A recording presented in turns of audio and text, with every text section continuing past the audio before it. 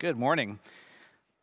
Assalamu alaikum, ni hao, bonjour, hola, and I'm going to try this one. Zdravstvuyte. Hello, welcome to St. Paul's. My name is Ben, and I'm glad that you're here for this Easter season with us and for those watching online. I don't know if you're able to catch the 6 official UN languages that I just greeted you all. The last one was Russian. Apologies. But looking around the room, I'm sure that there are a lot more other languages that I probably missed. And greetings almost always have some literal meaning. Ni hao, for those that know any Mandarin, literally, you, good. Bonjour, if you remember your French class, bon, good. Jour, day, good day. And assalamu alaikum, peace be upon you. Salam, shalom. It's the same greeting that we hear Jesus use 3 times in our gospel reading this morning. Arabic and Hebrew, they're so closely linked. Salam alaikum, shalom aleichem. And Jesus appears to his disciples and he greets them. Shalom, peace be with you. Over the next 50 days during this Easter season, in the fallout of Jesus' resurrection, we are starting a preaching series called Resurrection Stories, where we'll hear several eyewitness encounters of the risen Jesus recorded in the Bible. We'll hear how ordinary people encountered him, how they responded to him, because here at St. Paul's, we believe that Jesus is here with us now.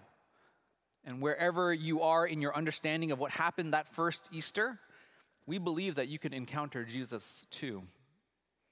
So this morning, we have this first resurrection story, and we're going to explore how these ordinary people filled with fears and doubts, how they encountered Jesus and how ordinary people responded to him. These first century people, they are similar to us in some ways, right? They've got doubts, they've got fears. And how they encountered Jesus, how they responded to Jesus, might give us a bit of a hint of how we might encounter Jesus, how we might respond to him. Today's resurrection story is a continuation from the Gospel of John, the 4th biography of Jesus' life. And during Holy Weekend, Easter, if you were here, you would have read some of the lead up to this passage. Jesus has his Last Supper, and he's with his disciples and students. He's betrayed by one of them, then he's arrested. Then he's denied by his closest friend, and then questioned, tortured, and killed in the most humiliating way, naked for all the world to see on a cross, a hideous Roman apparatus for execution. 3 days later, early on Sunday morning, Mary Magdalene visits the tomb and it's empty. She reports to the other disciples and they run over and they can only confirm the same thing, that, yep, tomb's empty. And finally, Mary sees Jesus. She meets him and she is the first one to encounter the risen Jesus. And she goes back now with a second report. I have seen the Lord. And this is where our reading picks up what Rachel read for us. John chapter 20, verse 19. And in the Pew Bibles in front of you, it's on page 115 if you want to take a look. Evening on that day, the first day of the week. But before we get any deeper into this narrative, there are 2 stumbling blocks, 2 challenging questions that might trip us up, and I want to make sure that we can address them first. Here at St. Paul's, we value questions, and we value the wrestling with challenging parts of the Bible, and especially for those that, if you're here new or you're spiritually searching, this is a value that we have of looking deeper into the hard parts of the Bible. And so at the start of our section, we have in verse 19, the disciples together, doors locked, for fear of the Jewish leaders. Many other translations might read, for fear of the Jews. And this troubling phrase has been the basis of so much anti-Semitism in the history of the church. Christians have used this as justification to seek revenge against the Jews on behalf of Jesus. And as a church, we wholeheartedly reject that, and we repent of our role in the oppression and persecution of Jewish people. Let's be clear, Jesus himself, he was a Jew, born to Jewish parents, lived according to Jewish customs, crucified, died a Jew. And his first disciples, those students, all Jews. So maybe this phrase should best be understood as fear of the Jewish leaders and authorities, those religious leaders who collaborated with the Roman system of oppression. The other challenging part is, if you caught it, is in verse 22, 23, where Jesus gives his disciples the Holy Spirit. The Holy Spirit, we often neglect this in our understanding of God and even in our preaching, I admit. But we will have a full 4-week series focused on the Holy Spirit in a few more coming up in May. And so hold on to those Holy Spirit thoughts. So let's now that that's out of the way, let's go deeper into this narrative, into all the different characters, all their different emotions, and let's imagine ourselves there. We have the disciples huddled together in a room. The doors are locked the evening of that first day. Jesus' closest friends, his students, the ones who followed him for 3 years, they're rightfully scared and fearful. Those leaders, those religious leaders, they had arrested their teacher and they had successfully conspired to kill him. For all they knew, they were next. Step 1, get rid of the leader. Step 2, get rid of every last remnant of this Jesus movement. For them, at least 2 things were confirmed, right? Jesus had been killed 3 days ago, and now his tomb is empty. And that's when Mary comes back with that second message. I have seen the Lord. What? Mary has seen Jesus? So now, on top of being scared, they are perplexed. Empty tomb, yes, that's provable. You can go see a tomb and see if there's something in it. Seeing Jesus? No way. That must be a hallucination, vision of a ghost. So it's into the midst of this confusion, into the midst of this fear that Jesus appears. He comes to them in the dark depths of their fear. And the first word he says is that greeting, shalom. Do not fear, be at peace, shalom. Peace be upon you. Jesus had every right to meet his disciples with words of disappointment, maybe even anger, condemnation. They had betrayed and denied him just days ago. These friends, they had unfriended him. These followers had unfollowed and they had scattered when he needed them most. And Jesus didn't come into this world to condemn it. And so here, Jesus doesn't come to his disciples with that word of rebuke, an angry word, but instead, he comes declaring peace, shalom. And then he shows his hands, his side. He's not a ghost. This is not mass hallucination. Somehow, this body is the same body that was tortured and nailed on a cross. But it's also a body that can go through doors. Jesus met them where they are, in the fear behind locked doors. And he met them in the depths of their fear, and he gave them peace. And the fear of the disciples, it melts away. And now they are just overjoyed. Joy upon joy. And once again, Jesus says, peace. Peace be with you. Shalom. So maybe you're a little bit like these first century fishermen. Maybe you're feeling a little bit scared, huddled in a corner, and you've heard about Jesus, and he has amazing teachings of love and forgiveness.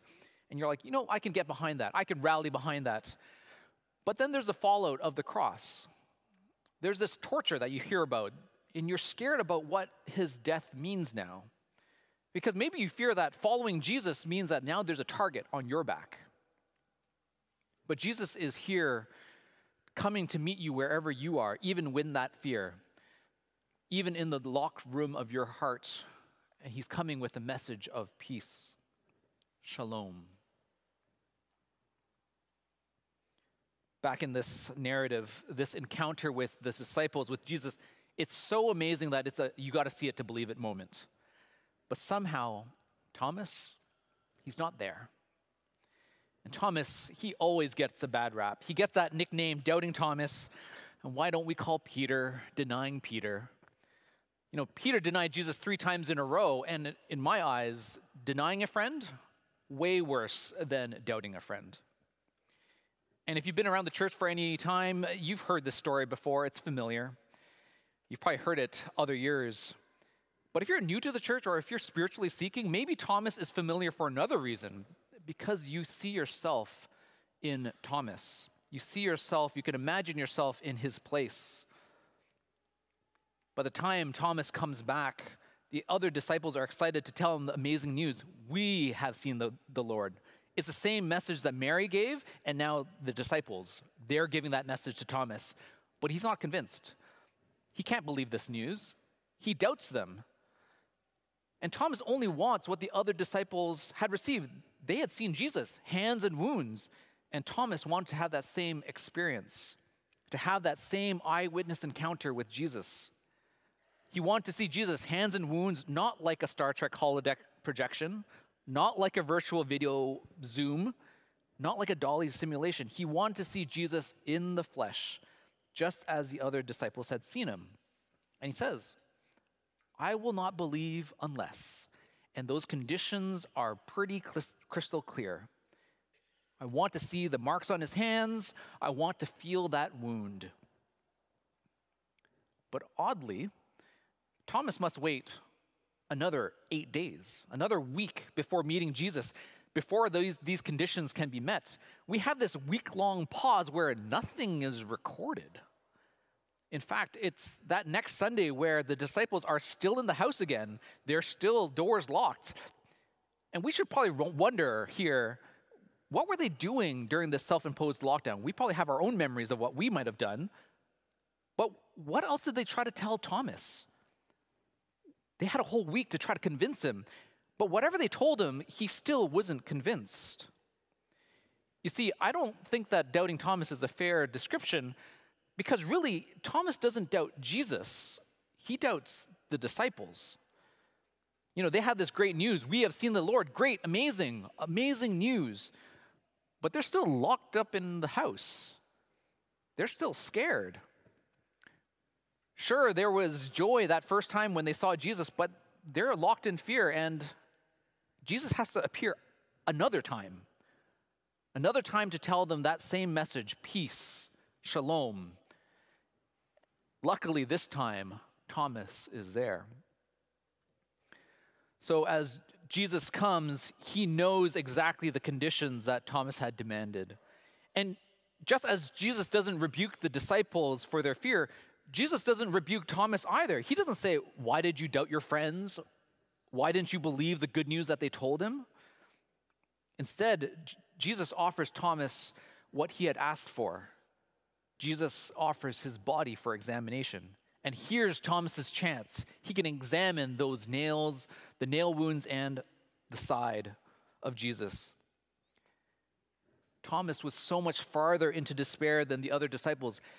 It was bad enough that his teacher had been killed, the tomb is empty, but then he had missed the risen Jesus. He had missed that comeback tour. It's like a flash sale, here and gone, or when you missed your flight connection, but that feeling was amplified so much more. Thomas just wanted what the other disciples had experienced, that physical presence of Jesus, to see his scarred and wounded body. And although Jesus offers to Thomas to inspect him, most scholars would agree that Thomas probably didn't put his hand up like that, not like in that Caravaggio painting, because his immediate response is, my Lord and my God. Once Thomas was in the presence of the risen Jesus, he worshiped him.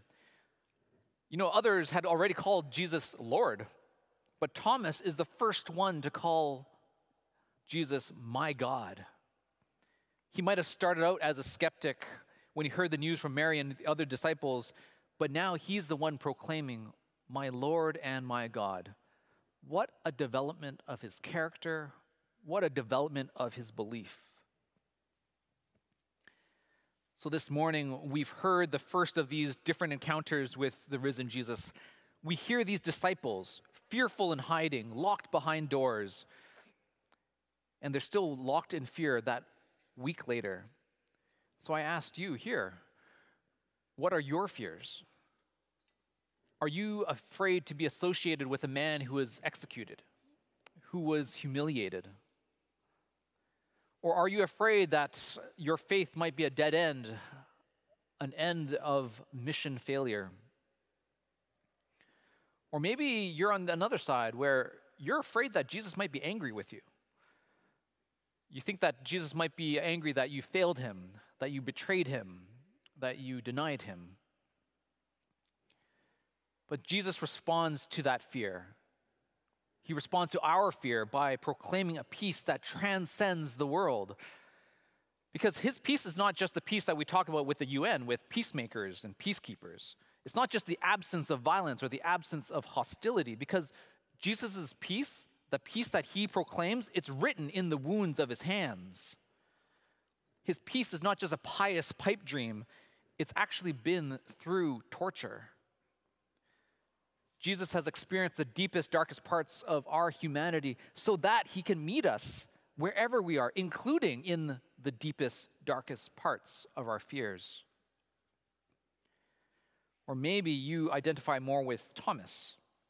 You're doubting, you have questions for Jesus. I want to make a plug that our Alpha program is a great place to bring these questions and these doubts, and it's not too late to join this coming Wednesday where we're going to actually discuss who is Jesus. But even if you're unsure of Jesus just like Thomas was, I'm still glad that you're here with us this morning. Thomas was with those other disciples, and they all together, they were waiting to see Jesus and meet him. Or maybe you have other suspicions and doubts. Maybe you're suspicious of the church, of our institutions. We have this history of supporting slavery. There are ways in which Christians have twisted the scriptures to be anti-Semitic, to attack our Jewish cousins. Maybe you're doubting the Christians when they say, we have seen the Lord, and it sure doesn't look like they do. They don't act like it. You want to meet Jesus, not just scared and confused followers. So if you're a doubting Thomas, a doubting Ben, a doubting Jenny, a doubting Tyler, whichever you are, Jesus comes to meet you with whatever fears you have, with whatever doubts you have. Jesus offers his body for inspection to Thomas, and today Jesus is offering each and every one of us his personal presence.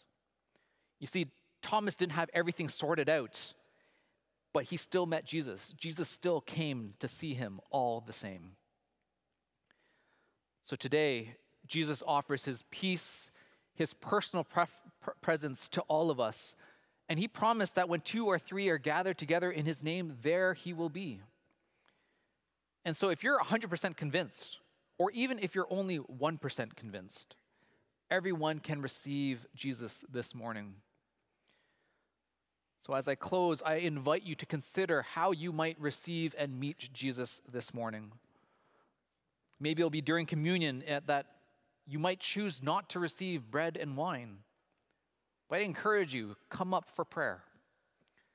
Let the communion administrants pray for Jesus' peace to be upon you today. That Jesus' peace will melt away the fears that you have and replace it with joy. And if you do choose to receive communion, you receive the bread and wine, a good way to respond is to say, my God, my Lord and my God. Because Christians believe that at this meal, this Eucharist meal, Jesus is present, presiding over his table, and Jesus wants a personal relationship with you. So Jesus comes to each of us, wherever we are, with whatever fears and whatever doubts we have, and each of us, we can respond, my Lord and my God. Amen.